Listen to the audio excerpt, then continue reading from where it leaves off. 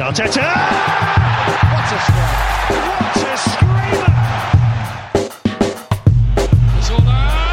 And a fantastic goal! Arsenal back in it! And here's Limpar, lines it up, finds the net. Arsenal in front. More disappointment as the team fails to take 3 points when absolutely there for the taking against terrible opposition despite all kinds of chances. But enough about Southampton. This is the Arsenal Vision post-match podcast. My name is Alex Smith. You can block me on Twitter at Yankee Gunner. And we have a podcast for you. I don't care that it's bleak. I don't care that it all looks dark and terrible. We are going to give you the best damn podcast we know how to do. And that's just what we're here for. We are all in it together. How is this still going on? I have no idea. So here's what we're going to try to do to lighten the mood. It is 1 month to Christmas. Less than a month to Hanukkah. A little more than a month to New Year's, or whatever it is you're celebrating, Kwanzaa, whatever. You know, it doesn't have to be a spiritual or faith-based thing. It could just be the fact that you're celebrating that there'll be more football. Although, why would you be celebrating that there's going to be more football? It's like the worst thing that could happen to you. So here's what we're going to do. We're going to give away our Arsenal shirt. We're going to give away a year's subscription to The Athletic. We're going to give away a year's subscription to our Patreon. We're going to do all that. And by the way, patrons, you are eligible to win that too. So, like, yes, if you are already a patron, we love you. Of course, we love all of you, but you are all eligible to win all of that.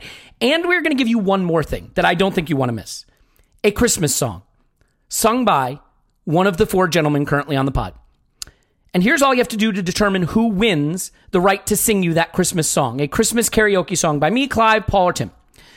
Is if you are going to sign up for The Athletic, and let's face it, transfer window's coming around, Ornstein's any day now going to drop the Orn bomb about Emery being sacked, and you want to be able to read that in The Athletic. If you want to read The Athletic at all, and if you don't, by the way, no big deal. But if you do, you can go to theathletic.com/Yankee Gunner.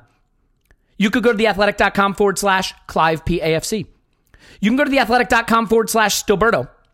Or you can go to theathletic.com/Paul AFC, because they literally wouldn't do Poznan in my pants. So for that, it's Paul AFC.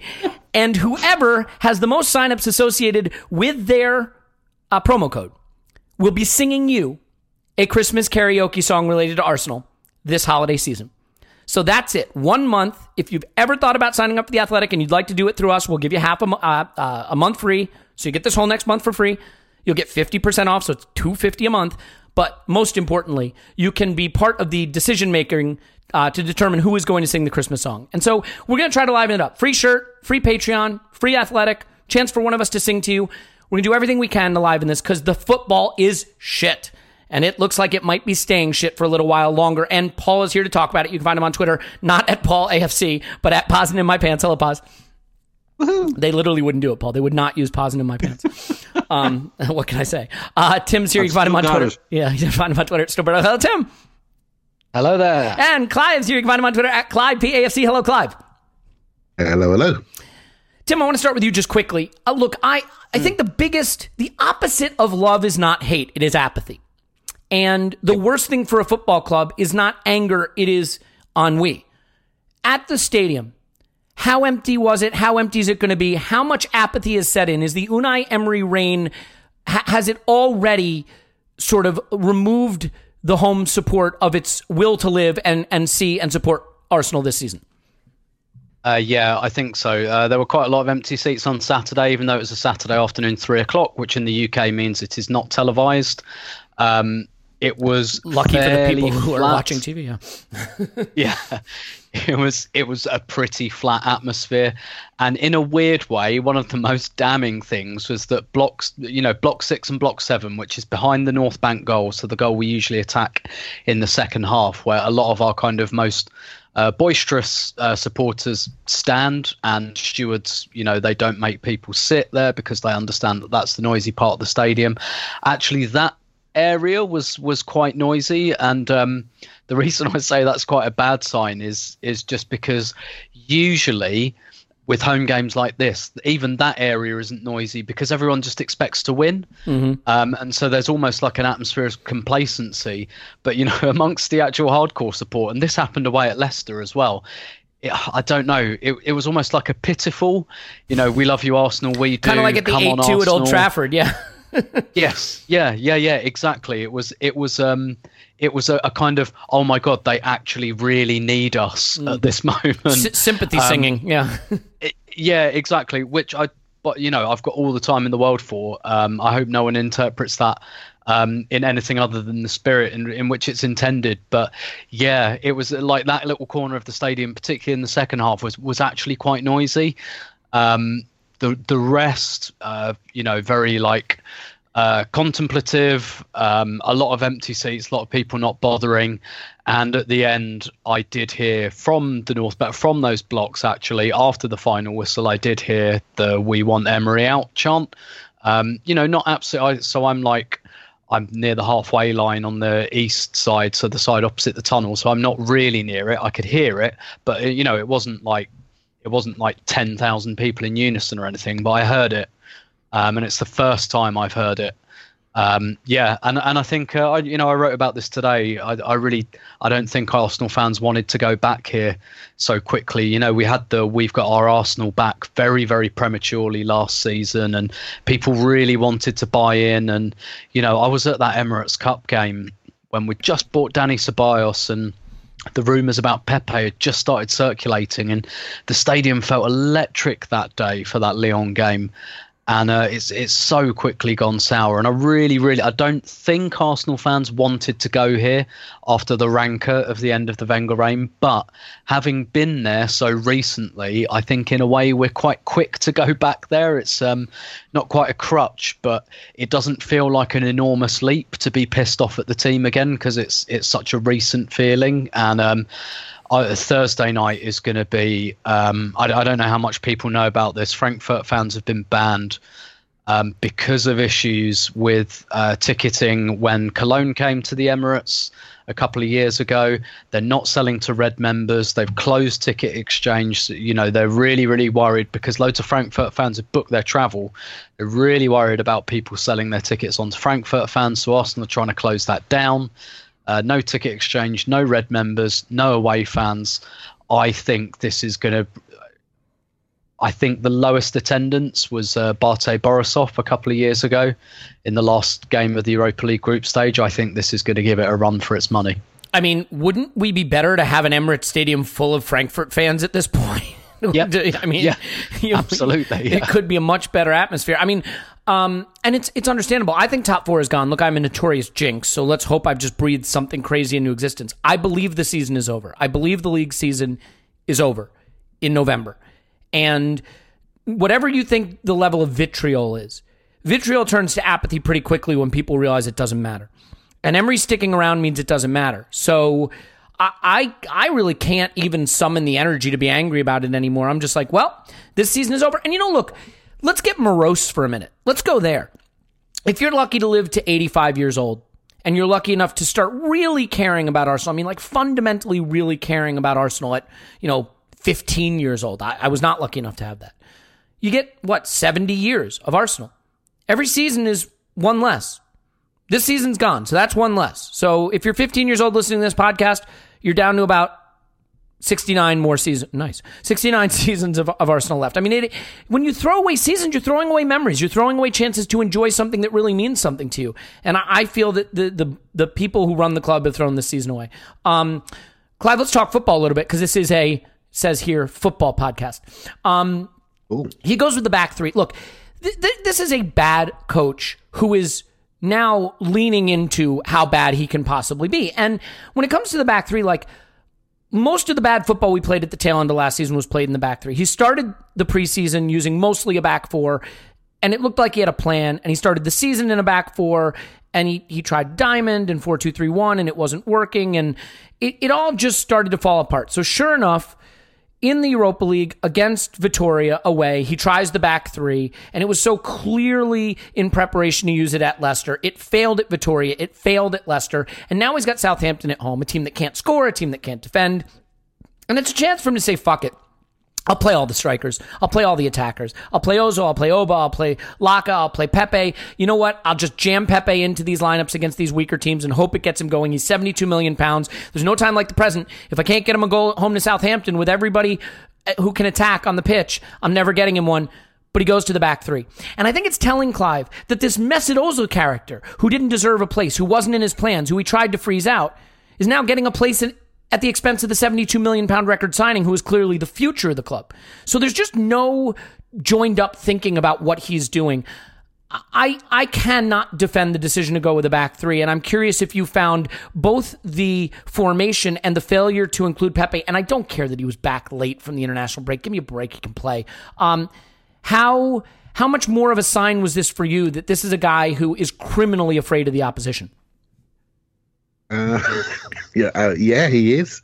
He's overly afraid, shall we say. I think he gives the opposition too much credit, and it's something that I'm doing with my own sort of non-league team at the moment. Sometimes we can give too much information, and when you give somebody too much information, what they tend to do is forget themselves and forget what they're good at. So I said in the last podcast, we need somebody who's a bit more optimistic, who's going to remind people what they're good at. Because I look at the players and I see a group of players that look trapped in their own game and not getting the extremities of their game out, just getting their minimal game out. And I just don't sense they're being motivated in a positive way to bring out their talent. I was just watching the Chelsea City game earlier today, and I thought I'd watch that as research for this podcast, because watching our own team is a bit tough. And I'm thinking, okay, well, what do they have? I looked at Chelsea's team, and I looked at them, I thought, they look confident. They look like they believe in their manager. They're not perfect. They've still got Kurt Zouma giving the ball away halfway up the pitch.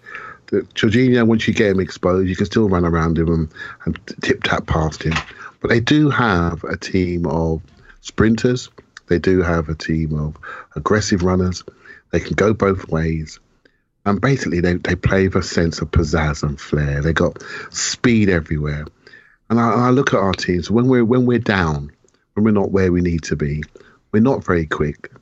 We're not structured in the same way. We're far too stretched out front to back. I've been saying it for a long time.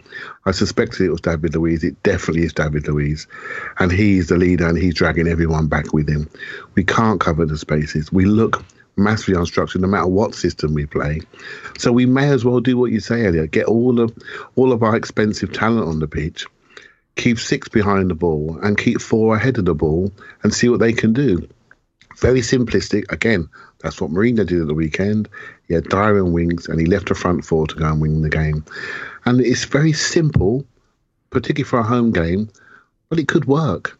Because what we saw, even though I don't mind that shape, but you need to be confident, you need to be brave, you need to push on, you need to push people back, you need to be on the halfway line, you need to have a central midfield, not so much side by side, but one in front, one behind. You need to really run through lines, you need to be aggressive. So the system means nothing. It's your body language, it's what you do with it, how aggressive, how confident you feel to move out of your spot, move out of your holes, and really drive people backwards. Then the system works. So it isn't about the system, it's about the whole malaise around these players and how slow they suddenly look. I don't know if you caught, just in your highlight packages or full game that you watched, how many times we were jogging back looking half the speed of Southampton. That isn't normal. I don't want to highlight the players. That's just players who are either overworked, overtired, or just pissed off. And that's what it looked like to me. They look... oh, God, this is crap. Do you know what I mean? Look behind me. Yeah. Look behind me, and my centre-backs are backing off into the penalty area. They're nowhere to be seen. The centre-backs look ahead. Guendouzi's on the touchline. He isn't where he should be. Torreira's running around, little legs pumping left and right, covering all the spaces. Ozil's looking for when we get the ball in turnovers to try to help out so we can spring forward. We have 2 forwards doing their bit now and again. It's just inconsistent and spotty. Right, so I could critique a lot of players, Elliot, but I'm loath to, because what's the point now? How do you judge the motivational piece? Yeah, there's something missing, isn't there? And I don't want to. I could do it, and then next week I'll be doing it to another player. I don't think it's the right thing to do. I think looking at it, you don't need to be a football analyst to work out we're at half speed, half pace, half motivation, and it's just too patchy at the moment. Yeah, and I got to tell you something. Look. I couldn't figure out who this manager is, because everybody's been calling him the Spanish Moyes or the Basque Moyes. And what I realized is that, no, you know who he is? He's Sean Dyche. He is Sean Dyche. He's exactly Sean Dyche. Sean Dyche concedes lots of shots, but they're low-quality shots. They get blocked. They're from outside the box. He sits deep. He concedes shots, and he plays on the counter. And you know what it does? It keeps Burnley up. And oh, by the way, great point from James McNicholas, Gunner Blog on the Arscast. One of the seasons in Spain, Emery's team conceded the most shots in the league. I think it was with Sevilla, right? Well, guess what? We're conceding among the most shots in the league this season. We have a negative shot differential. And let's look at Burnley FC. Sean Dyche's Burnley FC, 18 points. You know who else has 18 points? Arsenal. They have 20 goals scored. We have 18. They have 18 goals conceded. We have 19. We're Burnley. We're Burnley. We have Sean Dyche as our manager, and we're Burnley. And that's where we live. So, Elliot, they've got a plan to get to their front men.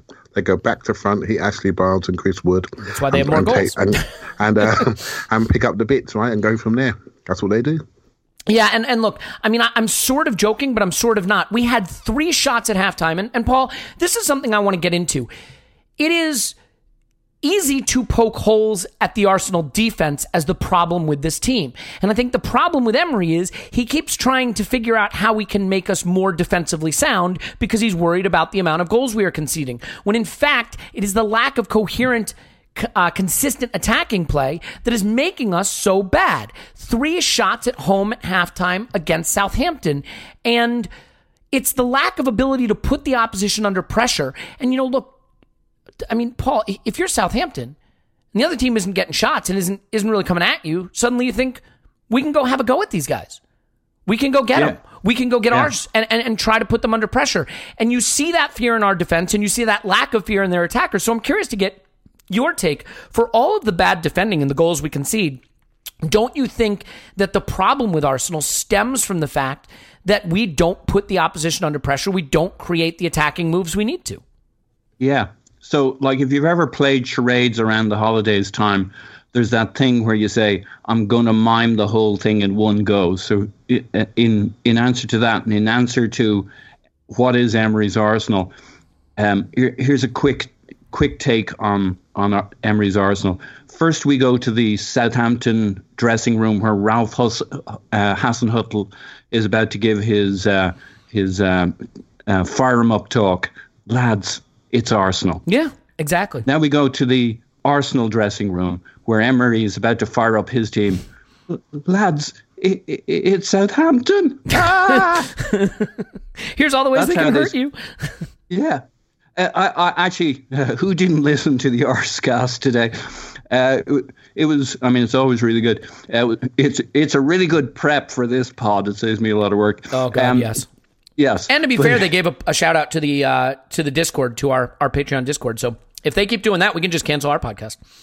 Yeah. But, I mean, they just did an excellent job, I got to say. And when you look at how Emery is approaching his games, he's gone from protagonist to antagonist. I think he did have a game or two at trying to be a protagonist, but this is a club that needs to be protagonists. I fully get the fact that all those shots against us are mostly low XG, so when you average it out, our XG against isn't as terrible as our shots against. But it just means you're ceding the game to the other team. And I fully get that playing 5 at the back or 3 at the back isn't necessarily defensive, but it always is when Emery is doing it. And to your point, and to, Clive used the term, the body language. I don't know if you can have body language of a team, but I think it's a great term because it's how we carry ourselves, how we carry ourselves into a game. I mean, I basically gave him the first season. I maybe it's just from having, in some ways, from having Arsenal so long, I think it's kind of stultified us a little bit from being too quick and too judgmental too quickly. Well, nobody. I think it was Tim who said this. None of us wanted to be back here this fast. No, we were all so up for something different. And I kind of said this the last time around, but I mean, what did he have to do to be better than Arsenal? Not much. And I'm not. I mean, everybody on the pod loves Arsenal, so this isn't a swipe at Arsenal. It was just a swipe at the last couple of years and the slide, the slide in the decline, or slime as I call it to save time on the podcast, because we're short of time, and the last thing we need is somebody yapping away and just take. Anyway, you're doing it, yeah. Okay. Oh, okay. so we were so ready for something better. And what did he have to do? Just get us a little bit more organized. We'd throw a little bit more money at it, some better players, some additional defenders, a bit of rigor, a bit of structure. We were up for some tactical flexibility, taking into account the opposition if they're really, really good. So you could find 10 ways we could have been better, train better, be fitter, blah blah blah blah blah. And like we got worse in every department you can measure us on. We got worse, and Southampton crystallized that in some ways. I mean, what did we have to do against Southampton, a candidate for the worst team in the league? We had to outperform them. We either needed a win or we needed a loss in this game just to bring things to a head, and we got a draw, which explains a lot of things in terms of reaction across the board. I mean, you just need decision, and it's a sad situation. It is, yeah, and I mean, look, we're at the point now where there's no defending it. Our shot differential is negative. Our goal differential is negative. Our expected goal differential is negative. We've scored tied for the 8th most goals in the league. Our XG is tied roughly for 12th in the league. And Tim, it is just a problem for me now that I look at this team and I say, look, there is a way that a big club needs to play, not just because it's what you need to do to accrue points, but because when you have big attack-oriented players who are used to playing for big clubs or you feel that they're playing a certain way, even with Jose Mourinho, we saw it. Like, these players don't want to sit deep and counter and pick their opportunities and get 5 shots a game. They want to be in the box, wreaking havoc, shooting at goal. And so they're not, even if this plan were somehow sensible, it is not sensible with this calibration, with this collection of players. But what I want to get to you on is the halftime switch. Ted Knutson at StatsBomb has made a good point on his podcast that Emery's teams just throw away too many halves of football. So what does it say that we're level at halftime, right? I believe we were, right? 1-1? Yep. And he changes to the back 4 and brings Pepe on. If you're level at halftime and you feel you had the right plan from the start, then theoretically that plan should still be good and you should go on to win the game. To me, it says that this is a guy who, even within a 45-minute period, can't find any conviction with the approach he wants his players to take. So as a player, how can you have any confidence in the plan? And how worrying is it, Tim, that you see this pattern, starting with one approach and abandoning it quickly, regardless of the game state? Yeah, and I think we're seeing it a lot, and I think that's why. And again, I'm reading into this and speculating. I think that's why the players have just kind of lost the thread and have kind of mentally checked out. I mean, you have someone like Pepe on the bench. Your plan is probably to bring him on ASAP, whether that's half time or the 60th minute or whatever. And I suppose it could have been a bit of a plan, but like you say, when it's level at half time and you've just equalised, then you're right. Like if you've got kind of faith in what you're doing, then perhaps you keep it going to the 60th minute. And I think, to your point about playing like the wrong type of football for a top 6 kind of club. And again, I think James made this point on the Arscast. Maybe like Emery would be better at like Chelsea or someone like that. This pod has gotten better since it became a subsidiary of the Arscast. Yeah. A set of fans and probably a set of players who are more used to that reactive style. Yeah. But I mean, it's a spectacular misjudgment with this collection of players. Like, because the thing I keep looking at is I just think, look at where your talent is. Do you know what I mean? Like, I have this theory about a lot of managers, right? And the reason a lot of them just end up finding their level and are never able to break beyond their level is because they kind of find something that works by accident. Because they don't really like. I'm thinking of managers like Pulis, Allardyce, Moyes, even guys who flit around, like who get bad teams to become average teams. Dyche, Dyche, yeah. He's another one like that. But the thing is, I think a lot of them kind of stumble on something, because what they do is they then get promoted into better jobs and they just keep doing the same thing they were doing with the crap, like relegation bound set of players, and they don't adjust and they don't adapt. And that's when, because like, look, very few managers start at the very top. They all have to climb. They all have to like go up the ladder to some extent, some more than others. But what the really good ones do is they're actually good at management, and they know what they're doing, and they think, okay, I've got a different team now, so I've got to do something different with this set of players, and this is where the talent is, and this is how this team is comfortable, and this is how I see them playing. Whereas the bad managers, they just go, I'm going to do the same thing I did in my last job and hope it works. And that's what Unai Emery is doing, because there is just no way he could have inherited this job, looked at this team and gone, yeah, what I'm going to do is make them really conservative and sit back and make them terrified of the opposition. Because, like, you know, like you say, that's probably ill-fitted to most kind of top 4/6 teams. But to this squad in particular, it's like you've got Aubameyang, Ozil, Lacazette, Pepe. You know, even someone like Ceballos, who's a Real Madrid player and one they're not giving up on yet, which says something for him. You know, and you've decided to lean into Socrates, David Luiz, and Granit Xhaka. Like what are you doing? Like, what are you thinking? Looking at this collection of players and doing that, and one of the things I'm really curious about, and again, I don't know the answer, is all this kind of you know, making the opposition seem like an absolute monster in the mind of his own players.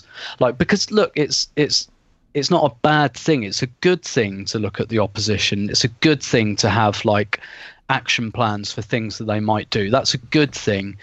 But you can do it too much, which I think it's fairly obvious he is. But does he ever look at the opposition's weaknesses? Yes, I was just going to say, look at where you can hurt them, not where they can hurt you. You're Arsenal, they're Southampton. Exactly. Does he ever, and maybe he does, I kind of doubt it, does he ever go, they're right back, he switches off all the time, go for him, Aubameyang, go over there, he's weak.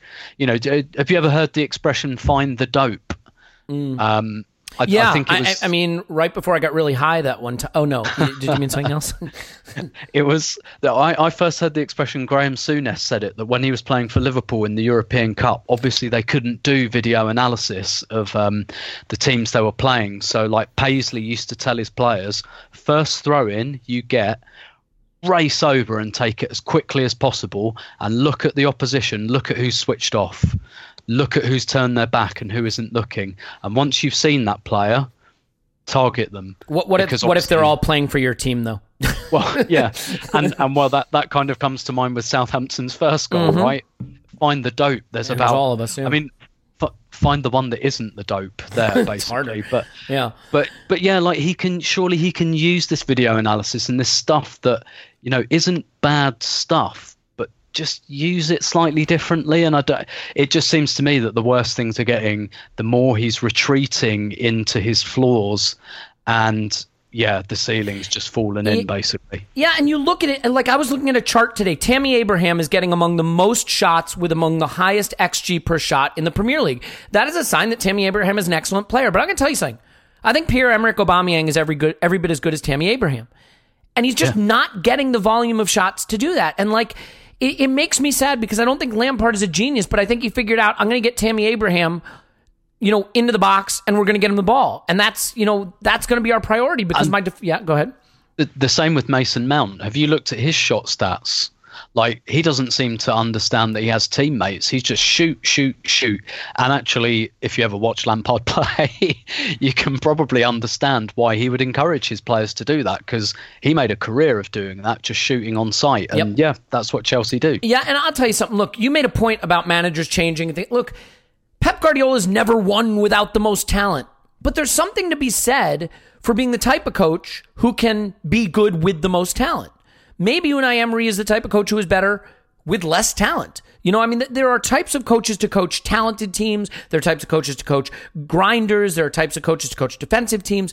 The fit is all wrong. And Clive, you made a funny point in the chat here in Skype. We were bringing up the halftime subs and the fact that he can't even commit to his his plan for a half. And you said, you know what? He did this last year a lot, and I loved it then. And I'm sorry if I just outed your comment, by the way, but I think it is a really important point, because last year when he made these halftime subs, we looked at it and we were like, finally, a manager who reacts when it's not going right and makes changes. And that was the right response from us. We do want a manager who reacts when it's going wrong and makes changes. The problem now is what we realize is it's actually the sign of a manager who doesn't have any conviction to a successful approach, and so he's constantly having to adjust and change. I'd love the idea of a manager who, if we're having a bad half, changes it at halftime. I don't want a manager who has to do that every fucking game and really has no internal compass about which direction the tactics should be pointing. So the other thing I want to ask about from you, Clive, though, is the irony, of course, though, is, and maybe some of this is squad construction, which is not his fault, but the thing I notice is, so at halftime, he changes it, and he brings on Pepe, and he goes to a back four, and we have a better period. But it also forces Aubameyang a lot further out wide, and I don't think he has a feel for how to get the best players into the best positions, and I think he's scared to make the choices he has to make that happen, which is probably just pick one of Lacazette or Aubameyang. Let's talk about the period that he called the best 20 minutes of our season, which I think is pretty hilarious. That period where we were more effective. What worked during that period where we were on top of them a little bit, and why do you think we weren't able to hold on to that? Okay, so first thing, I do think it probably was his plan to go back three to start. Have a look at the game. I'm just going to say as I see it, right? Have a look at the game. We did the back three last game. Have a level of continuity. Have a look at the game. See where we are. Pepe coming on at halftime. Did that a lot last year. Threw away halves of football. We found it quite interesting. Yeah, because it was new and we didn't know what we were seeing. Yeah, we found it quite interesting. We found this is exciting because the Arsenal 70-minute substitution, we got bored of that for the last 10 years. This guy's making changes at half time. This is great. You know what I mean? 22-game unbeaten run. Okay, the underlying stats are not great, but you know what? Let's give this guy a chance. Let's give this guy a chance. And then people started to question, was this a plan or was this a lack of confidence in his own plan, initial plan? So at the moment, people are strong the other way because there's no credit in the bank. We understand that. Maybe I'm somebody that doesn't mind the back three, particularly away from home. But at home against Southampton, maybe you should have got a 4-2-3-1, how we sort of went after half time. And what that does is it sends a message. It sends a message to your opposition that we're coming for you. And guess what? They step away. You know, I was watching Man United versus Sheffield United the weekend. Man United were flying 3-2 up. They take off Martial. Why do that? As soon as you do that, you send a message to your opposition that you're going to step back. And they did step back and conceded a goal. What we did is send a message that we're coming for you, and then we went for them and was unfortunate not to, get ahead in that period. That was probably the key point in the match. If we'd have got ahead in that period, I think we'd have gone away and won it. Now, for me, what we have now, we have a front four. We have a front four almost in a diamond shape. Now, the fact that Aubameyang's out on the left there, that's a recruitment issue. That isn't Emery's issue. He had those two players. Lacazette, you could easily think, say his contribution was a man of the match type contribution. And so Aubameyang's fallen off the charts a little bit. They tend to play quite well together. We know that's not a perfect fit. We know that's not the best use of £100 million buying two centre forwards in the same position. You're forcing yourself to play a front two. If you play a front two, I'll tell you what, let's spend £72 million on somebody else who really needs to be part of a front three. So you're forced into a system which is unbalanced or forces you to make choices. And, it's and he wants to split the baby. Do one for one half and do the other for the other. It's very difficult. He doesn't quite commit to one or the other, right? So He doesn't quite commit. And it's a difficult it's a difficult one for him. Let's be honest. If we was in the same situation, which is the best route to go? At home, the use of structure of Lacazette and spin around him and overload. There are options, and at times he chooses the wrong one, right? So, for me, just a little bit more, an extra forward in the forward areas, extra breakaway speed, extra targets for Ozil, extra targets to connect into wide areas. We looked a bit more normal. With a little bit of, I always look at the speed and movement. I always look at the body language. I always look at how a player does off the first touch. Does he go forward? Does he burst out of his hole? I look for those things. It tells you where they are confidence-wise. And we saw that for a period, and we looked a bit more like us.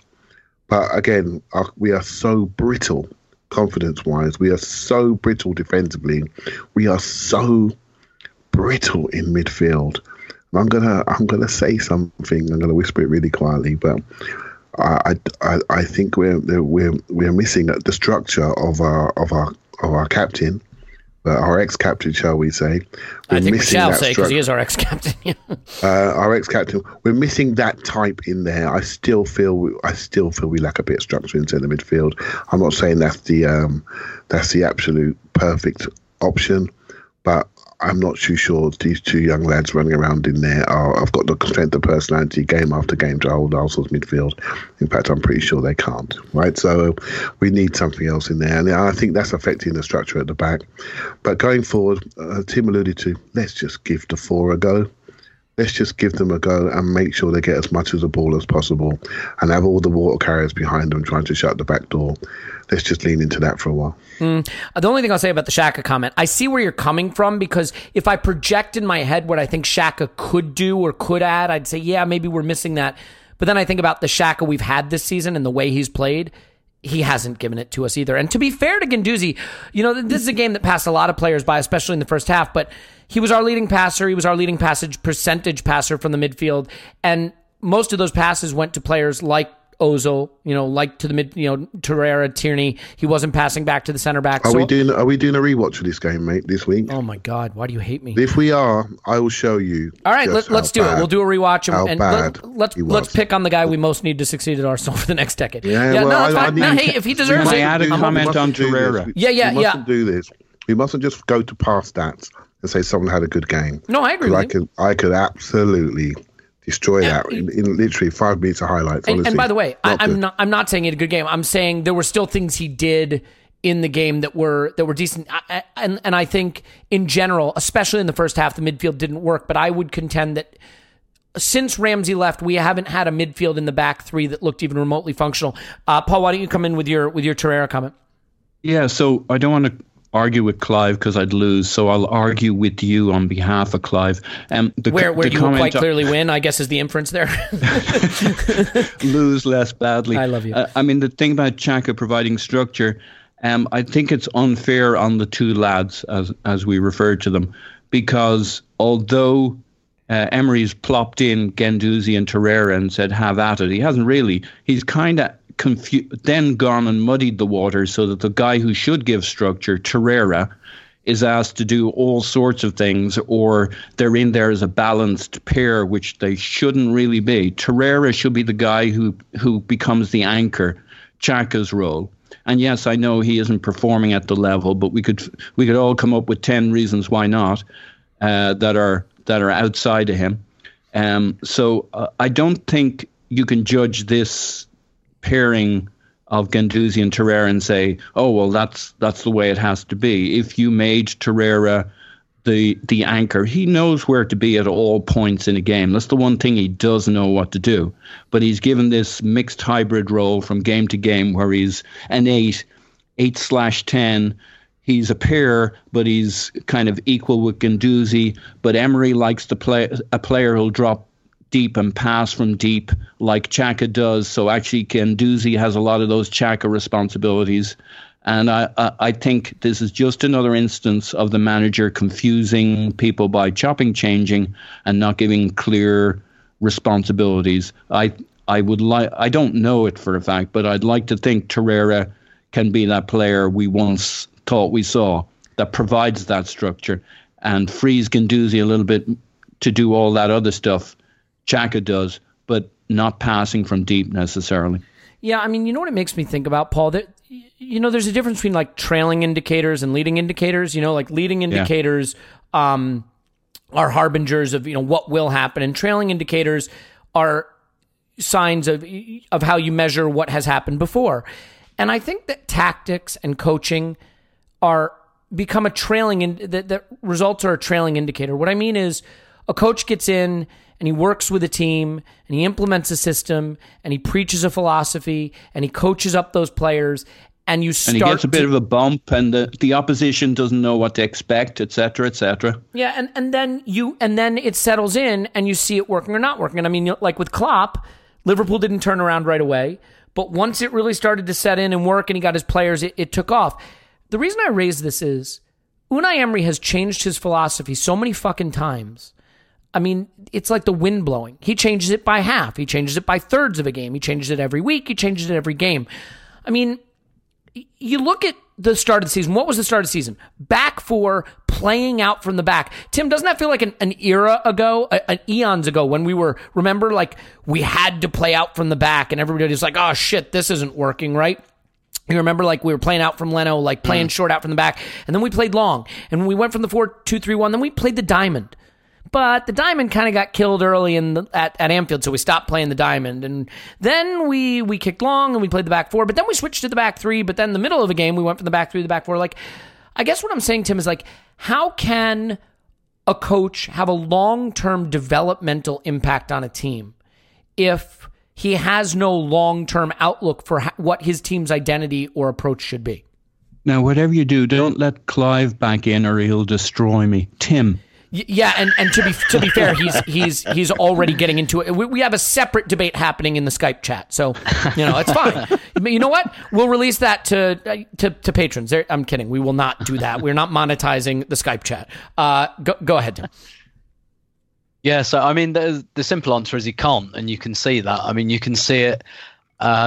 If we stray into the murky waters of intangibles for a few minutes, you can see it written all over the players' faces that, that they're, I mean, whether it's because they're confused or whatever. I mean, we're kind of projecting by saying they're confused, but they don't look happy. They don't look like they know what they're supposed to be doing, really. And that's kind of that. Well, like one of the things that confused me in the first half of this game was like, and look, I suppose to be fair, most of our best work came down the left, but that's because everyone was on the left. Like that was my side in the first half, and I was looking at it and I was like, Ozil's on the touchline, Guendouzi's on the touchline, Tierney's on the touchline, Socrates is playing left-sided centre back, and he's off and over on the touchline. I was just like, Aubameyang was like hanging. Like, I don't understand why Aubameyang was being asked to play so wide in a system that had wing backs. Like, you look at that first goal with Lacazette. Aubameyang's like over out on the left wing, and then he has to like sprint into the area to get in position. Like, he's not already just standing there. So I was just looking at it and I was just like, this is nuts. Like, and you know what that means? There's a massive fucking crater in the middle of the field, and I was looking at it and I was like, we've literally just got Torreira standing there, and it was just like, all Southampton have to do, and we've seen this all season, all Southampton have to do is one pass, and they've gone from middle third to our third in one straight line pass, completely unobstructed. And his obsession with wide areas and everything like that, but nobody knows where to run when that happens. Nobody knows, like, there isn't like an emergency action plan, for someone who's quite cautious as a coach. Like, when it breaks down, nobody seems to know where they should be standing, which is really weird. It's given us this like worst of both worlds, where we're cautious, but we're still not defensively solid. Unless they check the position of the moon and the cycle of the moon and the day of the, how do they know what system they're even in? I mean, how would you keep it all straight? Yeah, I mean, there's a reason that this is remarkable, right? There's a reason managers don't do this. There's a reason that, like, Emery is quite unique in this respect, because managers don't do it, and the reason they don't do it to this extent is because it's not a good idea for really, really obvious reasons. I agree. You don't constantly reshuffle. Having like a bit of tactical flexibility is a brilliant thing. It really is. Like, there are some things about Emery, like, looking at the opposition, fine, good. Having some tactical flexibility and ability to go between systems, fine, good.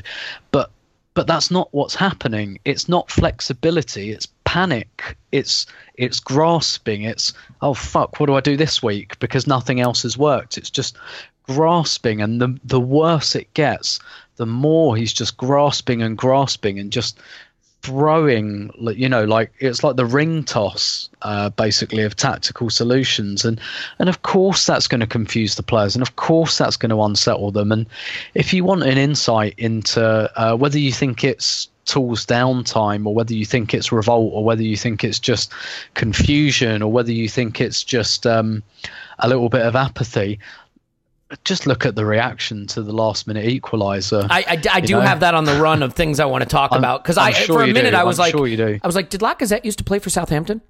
You know what I mean? Because it looked like that not celebrating against your former club thing. Honestly, I thought, like, we turned to each other, and I'll admit, here's where it was really weird, right? It wasn't contrived. I didn't get up either, and no one around me did, and that wasn't like, we didn't, I don't know, like, send a kind of a quick mental telegram to everyone, like, let's do like a contrived act of protest. It was just, that's how everyone felt, and it was so subdued that my mates that I sit with were like, has this gone to VAR or something? Mm-hmm.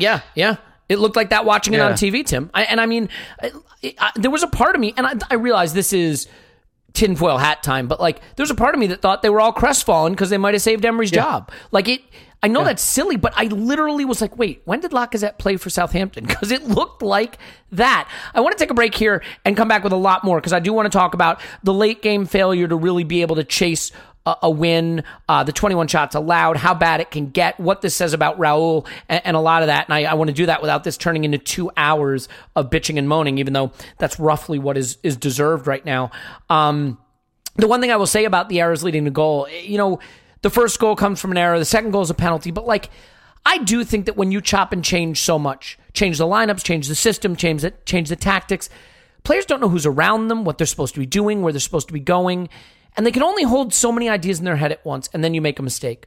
There's a reason that if you're texting and driving, you wind up dying. Because there's only so many things your brain can process at once and do effectively. And I just think you see these players trying to do calculus on the pitch, and they can't do it. Socrates was played on the left of Luis in the first half, on the right in the second half, in two different systems. Really good point. He got slaughtered. Yeah.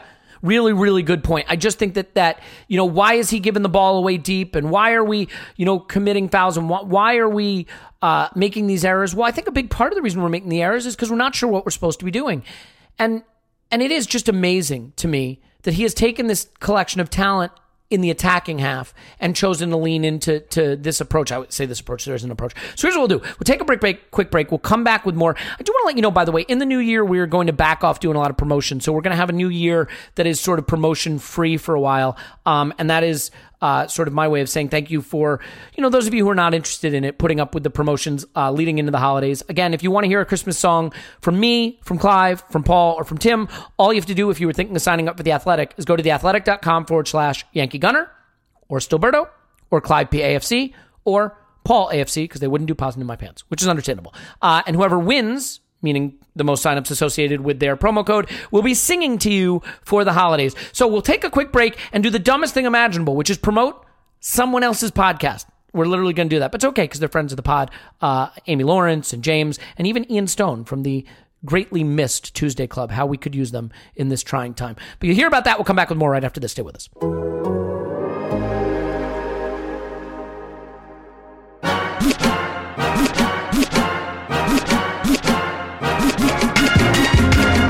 Hi, I'm Ian Stone and I'll be hosting Handbrake Off, your go-to podcast for everything Arsenal Football Club at The Athletic. We have a great team of writers in North London, Amy Lawrence and James McNicholas, and we'll bring you the best insight into all the goings-on at the Emirates. And let's be honest, there are a fair few goings-on at the Emirates. We'll take you down memory lane and reminisce on some of the most fascinating moments in Arsenal history, and of course, there will be breaking news and reaction to all the big games and the Europa League matches as well. In the first few episodes, we'll be discussing the current state of affairs at our clubs, state being the operative word. Amy and James will be revealing their Arsenal team of the decade, and I'm sure you'll have an opinion on whether it should be Shamak or Bentner up front. And club legend Lee Dixon will join us for an exclusive chat. To hear this show and many more, don't forget to subscribe to The Athletic.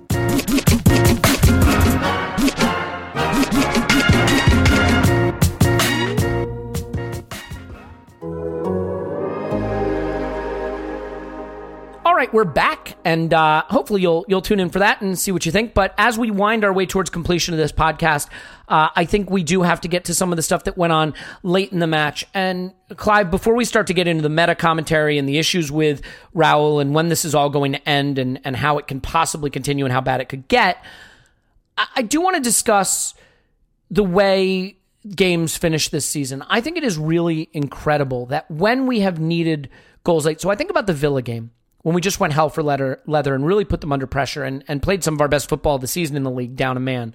Other than that, there have been a lot of games, unfortunately, this season where we've needed goals and we've looked our most impotent late in games. And I wonder if that's a reflection of the fact that the one thing Emery really struggles to do is send his players out to attack, and that they're just not drilled in doing that, and so they don't do it effectively. I am not smart enough to understand why that is, but I'm curious to get your take on the lateness with which he reacted substitution-wise to their penalty goal that put them ahead, and our inability to create sustained pressure at home chasing a game. Yeah, I mean, at risk of repeating myself, right? When you're trying to put pressure on a team, what you're trying to do is create second efforts, right? So to do that, by that I mean you push, you press, you cross, you pass, you try to penetrate, and then the first thing you do then is you try to steal the ball again quickly, and then either go straight again on transition, or you recycle, go around the horseshoe, go again. So to create second efforts, you've got to have a level of pressure. You've got to have something called offensive distances, Elliot. Yeah. So there's a lot of things offensive about our football, but okay. Offensive distances, you've got to keep an eye on those, right? So when you have the ball, you're thinking about if it turns over, you go straight back in, bang. Something that Torreira's really good at. He steals it on that transition. When they think they have it, they're just getting out. Bang, in he goes, smashes somebody, takes it, pop, pop, pop, we're in again. That's what you're trying to create, those sort of transitions. But to do that, what do you need to have? You need to have your distance between your defensive areas and your strikers to be really short, to create a crowd scene in the middle of the pitch. Something we used to do a lot of when we had a super fast centre-back in Koscielny who would push up, and it would always be the one on the half, shoulders on the half turn, looking to get the ball over the top and win races. We don't have that. We have two scared old men at the back that drop off quicker than anything. They're literally defending from the car park, right? I think I said a tweet, I said they're defending from the tube station. Literally they are. And they're so far away from the action.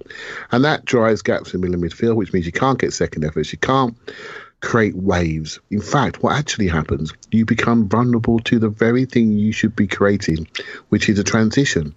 Because Southampton's entry pass into their forwards was so easy, because the spaces were so big, because of what Tim alluded to earlier on. I mean, I know we scored that first goal, but if you look at it, it's an absolute shambles of positioning where we actually are. I mean, it's terrible, and we do that a lot. It's something I've seen so much from people like Ceballos and Guendouzi, that where they start out wide and roll into the centre once they've received it. I've actually done some research and coaching to see if this a new trend I've actually missed. I've been trying to find it. I've been looking at manuals. I can't see this. I can't see this anywhere. I can't see that high risk where everyone's on the outside and they try to refill into the middle, because once you lose it, we're so open. And Mate, I'm not sure if you've seen Emery's Twitter header, but like clearly he's diagramming football on the next level, man. Look at that chalkboard on his Twitter header. I mean, how are you going to understand that? Come on. For the sake of the pod, I thought, you know what, maybe there's something out there that I'm not aware of. Let me go and find it. I need to find it. There must be a trick to this. I can't find it. I can't see it. I don't understand how you leave a centre of your pitch so vulnerable. And because of those distances, we can't maintain something. So we almost become the plucky team that's trying to get the ball off the other team, that's finding it very easy to pass into their forwards, turn around and go wide and go through us. We're not great at running. We're definitely not great at running on big distances. So how can we maintain a level of pressure? Our pressure is maintained by individual bits of skill to get out of pressure moments, to then get a wave going. And we normally fall down on one wave and then we're running backwards again. Hence the feeling that most of us, when we see a basketball game, that's the feeling that you get, because we can't compress the space. And it's, well, I shouldn't say we can't. We don't compress the space. And some of that's down to, well, a lot of it's down to the coaching messages. A lot of it's down to the strength of personality to make sure your team does a certain thing at certain times. A lot of it's down to we get exposed because some of the player types we have are just not athletic enough. You know my views on that. But to hide athleticism, you reduce the space. We don't do anything. We have unathletic players in a big space. How can you maintain pressure? You can't. Yeah. Well, and then it all falls apart. And the interesting thing, Clive, is that I thought Ozil was pretty good in the first half, actually. He was one of our better players. And yet the irony is by not having Pepe in there and Aubameyang being kind of out wide, he's just distributing so many of his balls either right back to the midfield or out wide. He doesn't have, he's dropping in between the lines and he's finding the space and he's collecting the ball and he just doesn't have those hurtful passes to make. I mean, I think if you're going to play Ozil, you want to give him some kind of platform. The funny thing is my biggest complaint about the Giroud era was he was such a stationary target. Center backs could, get physical with him, put a body on him, get behind him. He wasn't going to hurt you running in behind him. While Lacazette is superior and a little quicker, I think he's similar that he likes to go back to goal, that the center backs can keep him in front of him. And Aubameyang's so far out wide that they don't have to worry about the space in behind them. And I think that all just leads to the same conclusion, which is we are very easy to play against in that respect. Paul, but before we get to some of the meta stuff, let's at least touch on Pepe's involvement. Giant Gooner in our Discord did his data review, and it's so interesting looking at his touches. I mean, for the first 20 minutes he's on the pitch, they're all in our own half, and he has just been tasked almost all season long with collecting deep and trying to progress the ball for lack of any other way to move it forward. It's just such a shame, when we see him struggling, to realize that part of the reason he's struggling is he's just spent so much of his early Arsenal career in his own half. But he did get free. He did get in behind. He made a bad choice. I'm curious to get your take on his performance and how he's being used and what he's doing right now. I mean, I think the pass was the right decision maybe, but it was a little too flat. He got unlucky with his volley that hit the bar. What's your take on what's happening with Pepe? Yeah, I also think he was a little unlucky on that pass. I mean, it was, it caught the guy. I think it was his trailing leg. It certainly wasn't particularly deliberate as a block. And he just had played the squeezed. wrong angle, though, right? I mean, it should be out in front of Ozil, play it forward and across the box. He tried to just play it square. Yeah, I mean, is my memory of it. I could be wrong. Yeah, you can critique his execution on it for sure, and I think he could have got it off just slightly sharper. You had a sense he was still in two minds about it for just a fraction too long, so he gets it off a little quicker. But I think as a choice, I mean, had he taken the shot, I don't think that's a 50-50 by any means. It's probably a 20%er, and even worse for a guy lacking a little confidence. And we would have all been saying, "Oh, just square it to Ozil. He was wide open," because he was. So I wouldn't hammer him too hard on that, but you could definitely sense a little indecision, a little lack of confidence, and so yeah, there's some criticism there for him. I mean, I think overall he was good. I know what you say about it's not a good sign that he's playing so much from deep, but as I kind of said before, he's used to it. That's how Lille used to play, so it shouldn't stop him shining. And I think we've seen him streaking up the pitch on the counter. It's just we haven't been good at stringing those counters together often enough. I'd agree with the manager that it was one of our better 20 minutes or so going forward, but it's just the price we paid to expose ourselves with that level of effort going forward. We were just wide open going the other way, and it's one more player you can only say, well, you can't really judge him in this environment. I mean, geez, he comes in, he's got this price tag on him. He is adjusting to the environment. He's in joining a team that doesn't know what style of playing they're playing from game to game, from week to week.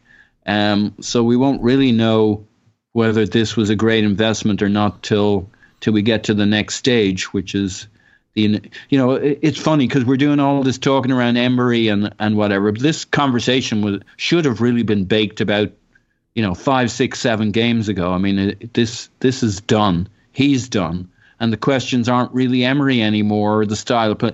I mean, each game's a new buffet of reasons to get wound up again about him, but it's the same shit, different game. Yeah, there's nothing like having one of the worst teams in the division having their coach more upset with the draw at full time and talking about how they should have scored 5 or 6 and should have won the game, and him being right. Tim, I want to talk about some of the end of the game stuff, and the first thing is just sort of the incoherent way we finish games. I realize we got the late equalizer, and we'll maybe just revisit your point about how it was celebrated, but for the most part, it didn't look like we had a lot of ideas, and they were by far the more dangerous team late. How do you explain our ability to look incredibly vulnerable while chasing a game without actually looking particularly threatening? Like I've seen Arsenal teams, overcommit to chasing a game and get picked off under Arsene Wenger. I saw that. But while we were doing it, we were also battering the opposition, and that can happen. This is the weird hybrid model where you neither batter the opposition nor defend at all. How do we manage that? I mean, you can only assume it's that they're not really coached how to attack, and particularly in that kind of scenario, or maybe they're only coached in like one particular way to attack. And I don't know. I mean, going back to my point earlier, do we look at weaknesses in the opposition defence or anything like that? So when it comes to, because this is the thing, right? One thing we can say with some certainty is that Emery likes to play games on the margins and treat them all like they're 50-50 and try and nick them by a goal or draw or whatever. But when you get into that stage of the game where it's chaos, you can't do the marginal stuff anymore. You can't do the trying to edge the game and trying to sit back a little bit and things like that. You've kind of just got to go for it, and it just really doesn't seem to come naturally to an Emery team, which is incredible, really, given the players that we've actually got, and that their confidence is so shot now that even 4 really, really top class attackers can just kind of look so bereft of ideas so quickly, and whether they don't know whether they have the trust of their coach to do that. Maybe they think they'll be reprimanded by their coach if they do that, if they kind of commit everything to attack. And it's just I just find it really, really strange. But I think the other thing is, at the moment, Arsenal, there's definitely some intangibles. There's definitely low confidence and things like that. And when you've got low confidence, the defence doesn't get up. I know Adrian Clark highlighted in his breakdown a point Clive has made on this podcast and many others about the defence just retreating and not engaging. And the second there's a turnover, they're all kind of, They've got their backwards roller skates on towards the goal line, and then, because the thing is, even if you win the ball back doing that, I mean, usually you don't. It ends up in a shot on our goal, but you win the ball back doing that, and then how do you get the ball forward? I mean, even if you look at the second equaliser, Clive was right that the first equaliser is a bit of a mess. So's the second one. I mean, where does it come from? It comes from David Luiz at right back, just walloping the ball forward, and Aubameyang flicking it on, which is, I can't believe that's a training ground move that was worked on, not least because it was Martinelli on the left, and that sounds like Burnley team. Yeah, no, it does, and by the way, it shouldn't go unremarked upon, actually, for someone whose build-up play is often not derided so much, but we talk about how he doesn't really have much build-up play. Aubameyang had a big part in both goals, some 30 yards from goal. Nice touch for the first one. Really good flick on for the second one. But you can't tell me that's a rehearsed move or a plan, that David Luiz is out at right back smashing balls to Aubameyang's head. That's, obviously you take goals as they come, but that's not like trust in the process or anything like that. It's just, It's really, really strange. It just seems to me that they don't really have the license. And again, I'm possibly going to make this kind of apples and oranges comparison again with the women's team, just because I happened to speak to the manager after every game, and they won 1-0 yesterday in a game that really everyone was expecting them to win 3 or 4-0. But the thing was, defensively, they weren't threatened. And I spoke to Joe, the manager, about it afterwards, and he was like, "Yeah, but the way we defend, when we defend he said, like, I don't want us to defend a 1-0. I want us to control it, and that means my centre backs are up on the halfway line, and the second it looks like they're coming forward, they're up, they're engaging, and they're getting the ball back, and basically they're not allowing themselves to come under pressure." And that phrase really jumped out at me when he said, "We didn't defend 1-0, we controlled 1-0, and that's because we're aggressive." And it's just kind of the opposite to what I see with this team, and I can only deduce that they don't have quote unquote aggressive instructions from Unai Emery, that all of his instructions are to some degree or other passive, and you come into stages of a game sometimes. Even he was derided for saying it, but like yesterday, Ole Gunnar Solskjaer was talking about Manchester United, and look, don't get me wrong, he's not a good coach, so he's going to reach for things like this. But he said, sometimes games come down to feeling. Sometimes it's not tactical. Sometimes it's, look, we've just got to go for this. And, the Manchester United team Solskjaer played for were the masters at that. It wasn't clever or tactical. and like you said, with Arsene Wenger, often putting Kanu on the left wing and Sylvain Wiltord on the right wing with Bergkamp and Omri up front. That's not clever. That's just about let's just throw everything at it. And it just seems to me that that's called YOLO. yeah, exactly. And it just seems to me that Arsenal don't have the license, or I guess I'd use the word the permission, to do that with this manager.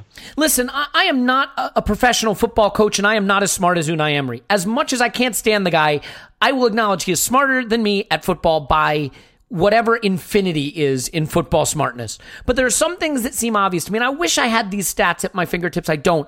But there was some interesting data done that basically showed for every 10 yards more that the opposition progressed the ball towards your goal, the percentage of them scoring goes up exponentially. You follow what I'm saying? So as they progress the ball towards your goal, the chances of them scoring goes up exponentially. Makes sense. They have a very, very, very low chance of scoring from their defensive third, a pretty low chance of scoring from the middle third, a better chance of scoring from the attacking third, and a really good chance of scoring from inside the penalty area.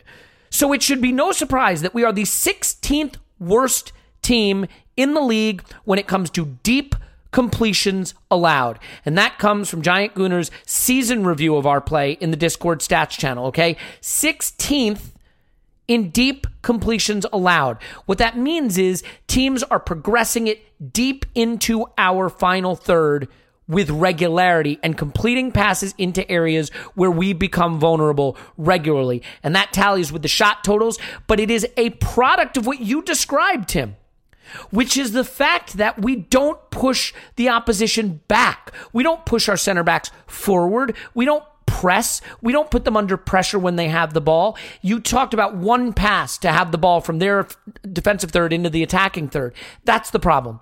This team has to get up and into the face of the opposition, more advanced on the pitch, and cut out the routes into our defensive third where we become vulnerable and where we're going to concede. And the way you do that is you commit to attack with players who are hungry to win the ball and go score goals. And the irony is, who do you think the top three teams are in fewest deep completions allowed? Liverpool, City, United. Three of the best defenses in the league. So it tallies. And the funny thing about that stats review, as Paul's pointing out in our Skype chat, that is still not monetized, sadly. The season review, when you look at all the numbers, defensive numbers that he went through, we went through a litany of those, attacking numbers. You know where we look? We look to be about the 9th or 10th best team in the league. And that's exactly where we sit. And so, Clive, by the way, just one quick note, a quick side funny thing. Do you guys remember, we're in stoppage time. We're chasing the game. We need the points. Socrates gets a throw in, takes an eternity over it, and then has a foul throw and gives do you remember that? And I was like, yeah, but I wouldn't give it up for the facial expressions. I got to tell you something. I genuinely thought he was like, none of us want this win. We want this fucker gone. Like, it felt that way. The way Lacazette failed to celebrate, Socrates taking an eternity over. It wasn't like a throw in the attacking third where he's trying to find a player and not give the ball away. He takes an eternity over it in our half and then just a clear foul throw to give it back to them. Like, it's hilarious, and it almost looked intentional. Clive, I think the place we have to go with this now is a few things. We have to talk about Raul, and we have to talk about how bad it could get. So before we talk about how bad it could get, Emery comes out with these comments, best 20 minutes of the season. And, he's just clearly in over his head. He's clearly drowning. The players don't want him there. The fans want him out. Apathy is overtaking vitriol and rancor. And Raul is sitting on his hands. And I have to admit, I felt, look, a lot of DMs and WhatsApp started popping up late after the game that he was gone, that he wouldn't be in charge for Thursday, that it was happening. There was a lot of briefings coming out in the press that kind of looked leaning that way. I actually ran to Discord to be like, I think he's gone, because I needed to share it with someone, right? I told my cats and dog, and they didn't seem to care. And it's inexplicably not happening. I think this raises serious questions about Raul. And the only possible exculpatory information would be if it's that the Cronkies refuse to pay the guy off and they're just going to stick with him to the end of the season. What's your take on how we now move forward from blaming Emery, who clearly is, in over his head and not going to turn it around, to really looking at pointing the finger squarely at Raul, Edu, Vinay, or even possibly Stan and Josh? Well, Emery's run out of gas, right? He's run out of credibility. And no one's got belief in him. So, there isn't a debate any longer. It's over, because the people that he needs to convince that he can continue, none of them believe in him. So it's over, right? So what happens now? Now it's about, how do we exit from this situation? How do we exit? I think we can debate. We all have this feeling that something needs to be happening tomorrow morning, and then something could happen tomorrow morning.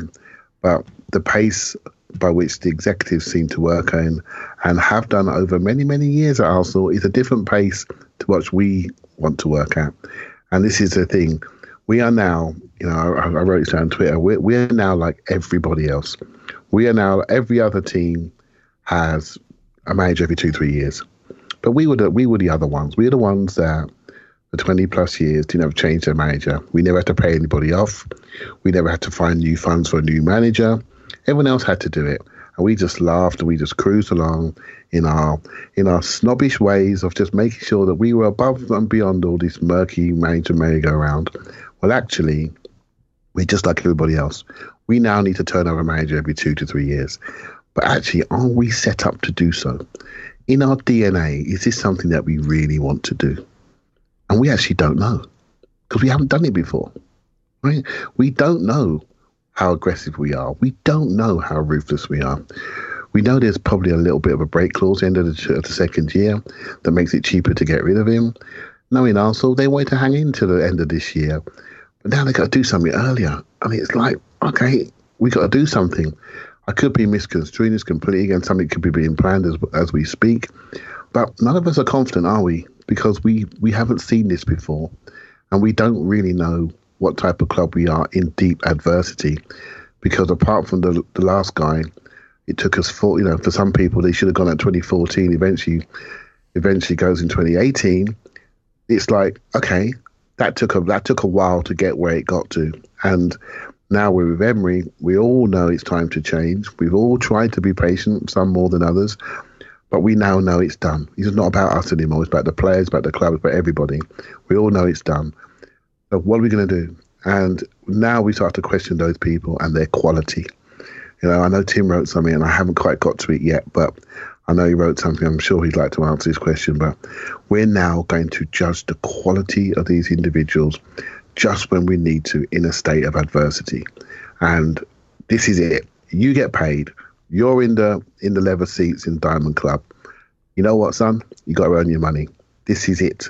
Get the black book out, Raul. Get your contacts going. Work out a step, because you need to look at what's happened. Look what didn't work with this guy, and start to think about the characteristics of the next guy that we're going to need and the timeliness of it. And I don't think any fan wants to throw away another year, because another year in this state on Thursday night football just decreases our size more and more and decreases our attractiveness. So I think I don't want to kill him yet, but I'm really close. And if something doesn't happen next week or so, I think the questions that you're asking, Elliot, will need to be answered really loudly. Yeah. And I mean, the problem for me is look, I don't want to write revisionist history. You can go back and listen to podcasts. You can read things I've written for The Athletic or whatever it was, when I was writing for The Athletic before they hired good writers and I became extraneous, which was the right decision on their part. Look, I had huge doubts about Raul. And I think this summer felt very encouraging because part of my doubts were like, is this just a guy who he doesn't really know what he's doing and he cozies up to big agents and that's really what he's about? And I said, you know what? Though he got it done. We made some savvy moves. We made some big money moves. I mean, maybe there's something here. But the reality is that the extent to which he seems to have been the guy who wanted Emery to come in the first place and who is standing by his man at the expense of the club, and a guy who, at the moment just does not seem to have any understanding of where this is heading or any ambition for changing it. I think you have to ask serious questions about Raul. And look, if Raul is a problem, then we're in trouble, because all you have to do is take a look over at Manchester United, a club with far greater resources than we have, and look at Woodward, right? And realize that a bad executive in a position of authority over the club and the players and the coach can crater you. So, Paul, I mean, are you at the point now where you look at that and you say, Emery's going to keep us at a pretty low ceiling and a pretty low floor for the short term, but Raul being bad would potentially keep us in that situation for the longer term? Oh, yes. And I think it's fair to say, I might be wrong on loads of things, but I was very, very early on saying Emery must be Raul's man. And I had a logic for it. This was back in the days when that wasn't really the thinking. But I've always felt Emery must be Raul's pick. He was the guy who was always going to know the most about Emery. And it's kind of an Emery move. He works within the well-known folks of football. He's got the agents, the contacts. He's going to go for a name. That's just kind of his thing. It's always worried me that we've lost Sven Mislintat, who's a thinker outside of the box, because Raul is hopefully a good thinker inside the box. He's not going to be a thinker outside of the box because he comes from the mainstream.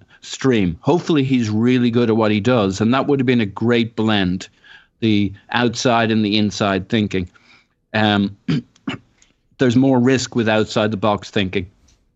So Raul's a play safe guy, and Emery should have been a play safe option. I can see why he would not have been comfortable with Arteta, which was an outside the box approach, and why he sensed that Emery was the safer bet, and he's got it wrong. But it's his man.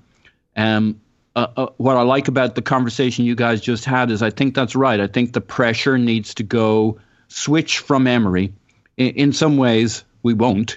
But we should stop talking about Emery. That's done and dusted.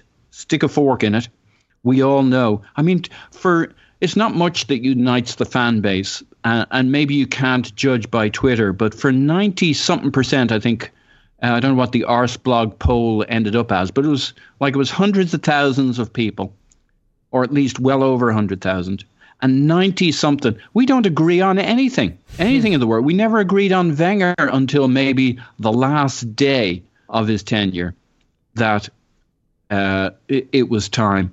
But for some time now, and certainly now, it's and with Wenger would swing back and forward. With Emery, it's relentless, it's consistent, and it's going in one direction, thanks to his consistent results or underperforming results.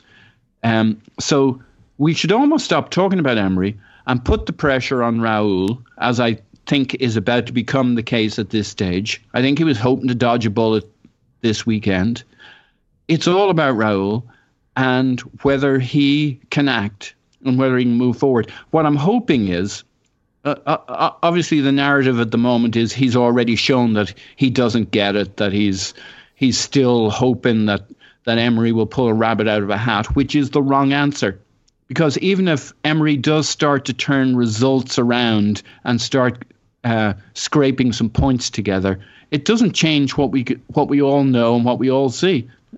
No series of 3 or 4 results changes that unless, that time to prove he's not who he might have been was the first few games of the season. We know who he is.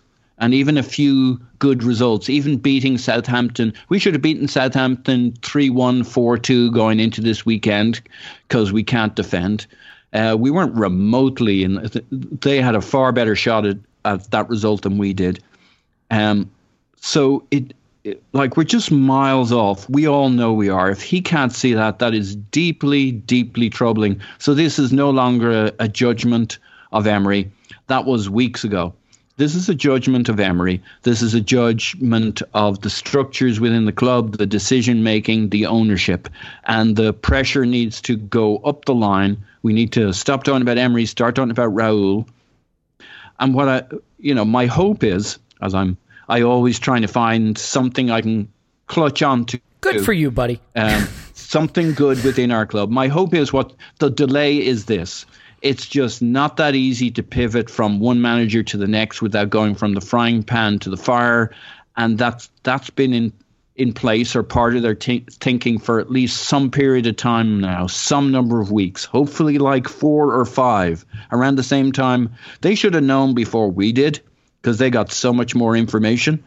But sometimes too much information, too much contact, too much relationship is a cloud. Emery gets to tell them his thinking instead of them taking a step back and just looking at the same feckin' numbers we're looking at. But hopefully, at least for some reasonable period of time, he's known and he's been thinking through the process. And the problem is who he wants to pivot to. Let's pick a name. Let's say he wants, I don't know, Allegri, or it's not going to be Nagelsmann, but a Nagelsmann. Maybe it's a Tuchel. Maybe Tuchel is not going to be a PS. Yeah, or you see, well, the Poch is a whole other. Yeah, forget. Don't go down that rabbit hole. That's fine. Yeah. And I think he's a great coach, but I don't know he's a perfect fit. But we won't get into that. Maybe it's whoever it is. Yeah, whoever it is. He has a vision of to where we need to go. He just can't do it till next summer. And maybe the Freddie option is not as slam dunk as we all think it is. And that's why he's kind of stuck right now. That's what I hope. I hope he has a plan. I hope they know who the manager or the managers are. And it's just not as easy as it seems to us. Because the alternative is we're either totally dysfunctional or Raúl's not very good or some combination thereof. I think there are reasons we haven't changed manager yet. And whatever reason you want to put forward, there's only so many, right? One is Raúl still trusts Emery. He believes in Emery and he's sticking with him. That's what all the briefings suggest. And it's really fucking scary if that's the case because it means Raúl's an idiot. And that's bad for us. And it means we're stuck with Emery, which is also bad for us. 2, he doesn't believe that he can get the guy he wants right now. And he doesn't want to go with the caretaker for one reason or another, but he wants to make the change and it's coming. That's still probably wrong, but okay. And 3 is Stan won't let him sack the guy because he doesn't want to pay him off. And that's super fucking scary for our future. So there's not a lot of good reasons. And the false economy, anyway you look at it. Yeah, of course, because what it costs you in keeping him is more than... Right, yes. Paul's got to go, and I have one more question for Tim. So, Paul, we'll let you go. Paul's on Twitter. Pause my pants. Thanks, Paul. Woohoo! Okay, Tim, we're going to finish with you, and you get to answer the most fun question of the podcast. Oh, nice. Where's the bottom? Where's the bottom with this? Assuming we are continuing to stick with him, we are currently on pace for about 52 points in the Premier League. Having said that, we are just finishing our easiest run in the league. We are on 11 points from our last 27 available. I would submit to you that over the next 15 games, it is not unreasonable that we will accrue no more than 10 points. That would put us on 28 points with just 10 games left to play and put us on pace for 41 points. Where is the bottom if we stick with Unai Emery? I don't think it will quite get that, but I think it will be mid-table basically. You say the bottom. I think that's what will happen if we stick with Unai Emery. I think we'll have, the Chelsea season from a few years ago, the Moyes season will be 8th, 9th, something like that. That's where all the trend is pointing. I don't see that miraculously turning around. I think the players have kind of tuned out and all of that. So. I think that's what's I think that's really the bottom. I don't think that Emery's going to survive till the end of the season. It's already gone on far too long, obviously, but I just don't think they can withstand it. They tried to withstand this with Wenger for a little while, and we all saw how unpleasant that got, and they ended up getting rid of Arsene Wenger a year before his contract was up. So I don't see it going on for that long.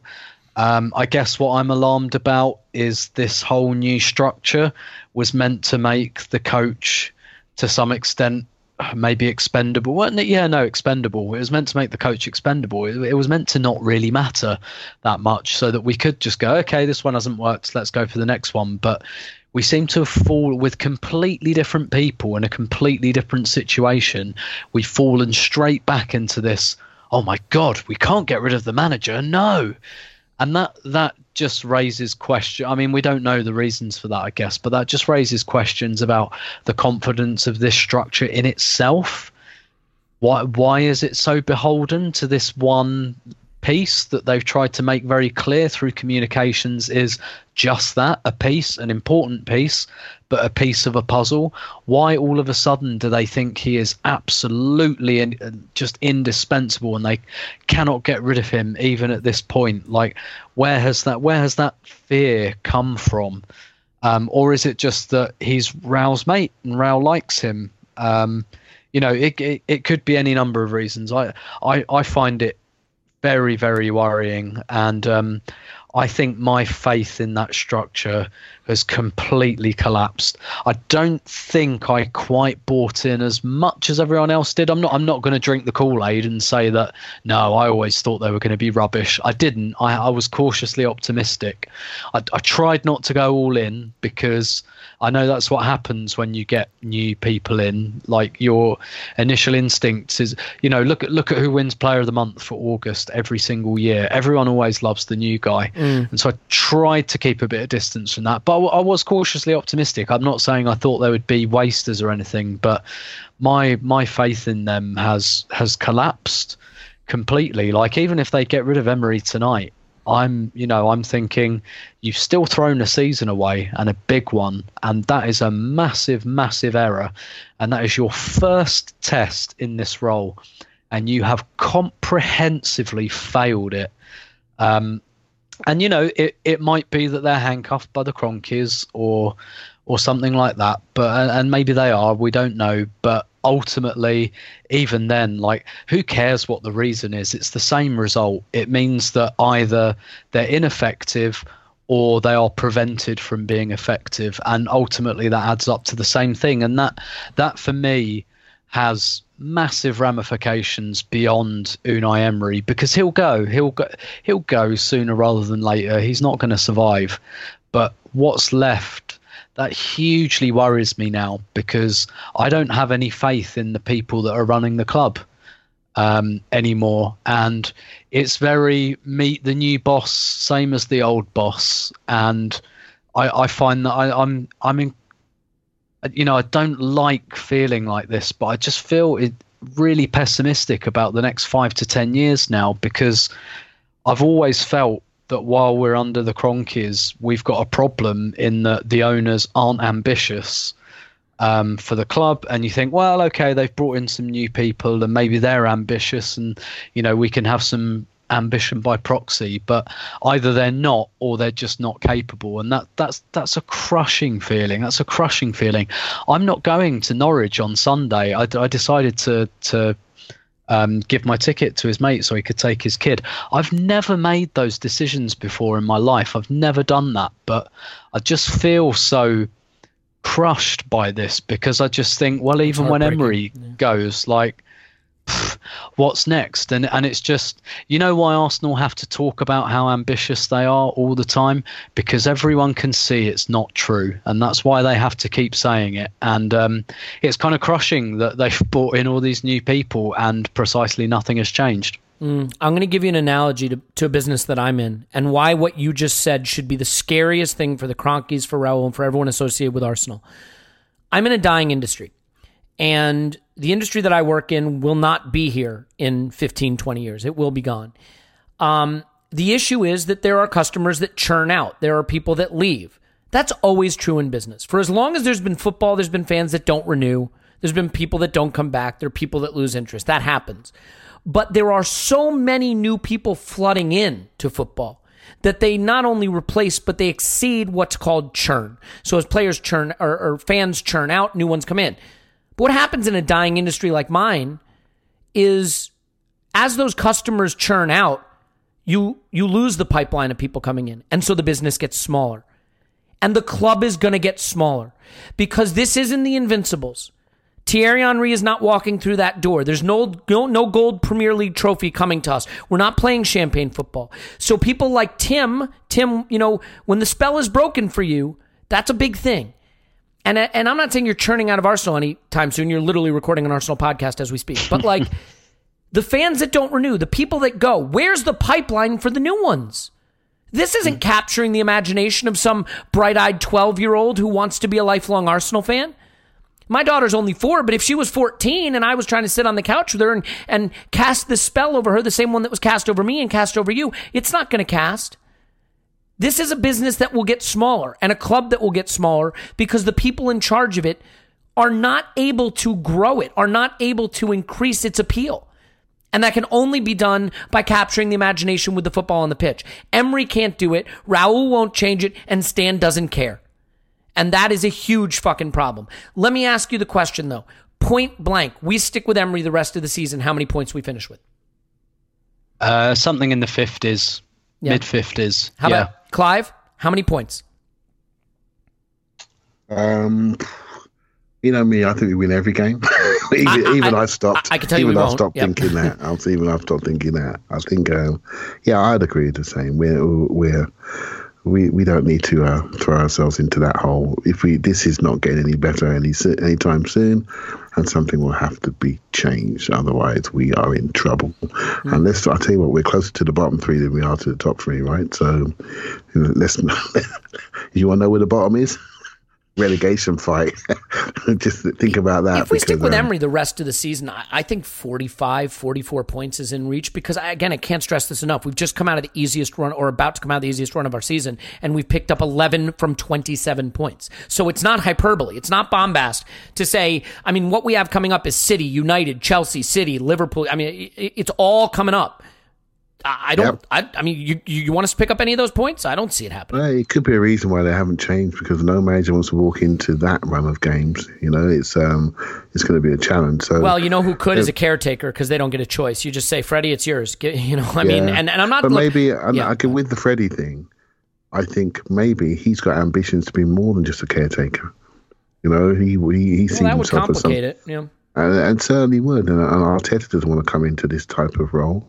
Why do you throw your managerial career away with this dysfunctional club? Why would you do that? That was always my reason for him not taking the role the first time. And why would you throw your career away on this? There's got to be something else. I used to think that we were ahead of Manchester United in the development curve because we had these people in the background. We had Raul, we had Edu, we had that structure. But actually, I don't think we are. I think on the playing side and the people side, I think that needs to be manifested in what we do now to really think that structure is actually better than Manchester United's. Because if you don't act when your leadership is requiring you to act, or how a club leadership should act, then what are you actually doing apart from drinking the Sancerre and having lovely meals in the Diamond Club? What are you doing? And that's what we need to start. That sounds nice, actually. That would get me back to the club. Maybe that's the program they need. Sancerre and the Diamond Club for everybody. Maybe they'll have few enough fans that they'll all fit soon enough. I don't know. We'll see what happens. What a fun ending to the podcast. Good stuff. Good times. By the way, if you want a little sliver, you guys want to hear something kind of crazy that was brought to my attention in the Discord chat, and I apologize. I really do apologize. This was brought to my attention in the Discord chat, and right now off the top of my head, I can't remember who it was, but it's a really, really good point. Do you guys want to hear something scary? Just for fun? Go for it. If we lose to Frankfurt on Thursday, and Liège beat Victoria, Liège are on 9, Frankfurt are on 9, and we're on 10. We would then go to Liège, needing to not lose to qualify for the knockout round of the Europa League. I mean, would you say that that's a guarantee that No. we won't lose to Frankfurt and won't lose at Liège? I'm just making the point that even that, I mean, where's the bottom? It may be out of the Europa League, out of the Premier League by November, or I guess technically it'd be December. So that's a win. Anyway, good stuff. All light and happy and wonderful. And I hope you've enjoyed this as much as I have. Tim's on Twitter at Stoberto. Thanks, Tim. My pleasure as always. Clive's on Twitter at ClivePAFC. Thanks, Clive. Thank you very much. The most important thing we have is each other. And I say it, and I don't mean it tongue-in-cheek. The thing that gives me the most joy right now with Arsenal is talking to you guys, is talking to people on Twitter, is talking to people in the Discord, is the WhatsApp chats with my friends. Like, Arsenal fans are the fucking balls. And it's not fun right now, but the best part is what we have in each other. So hang in there, everyone. And we love you. And we'll certainly do our best to keep it light where possible, although it hasn't been possible very long. But who knows? Maybe an Orenbaum is around the corner and we'll have something new to talk about soon. In any event, we love you and we will talk to you after Frankfurt 10, Arsenal 0.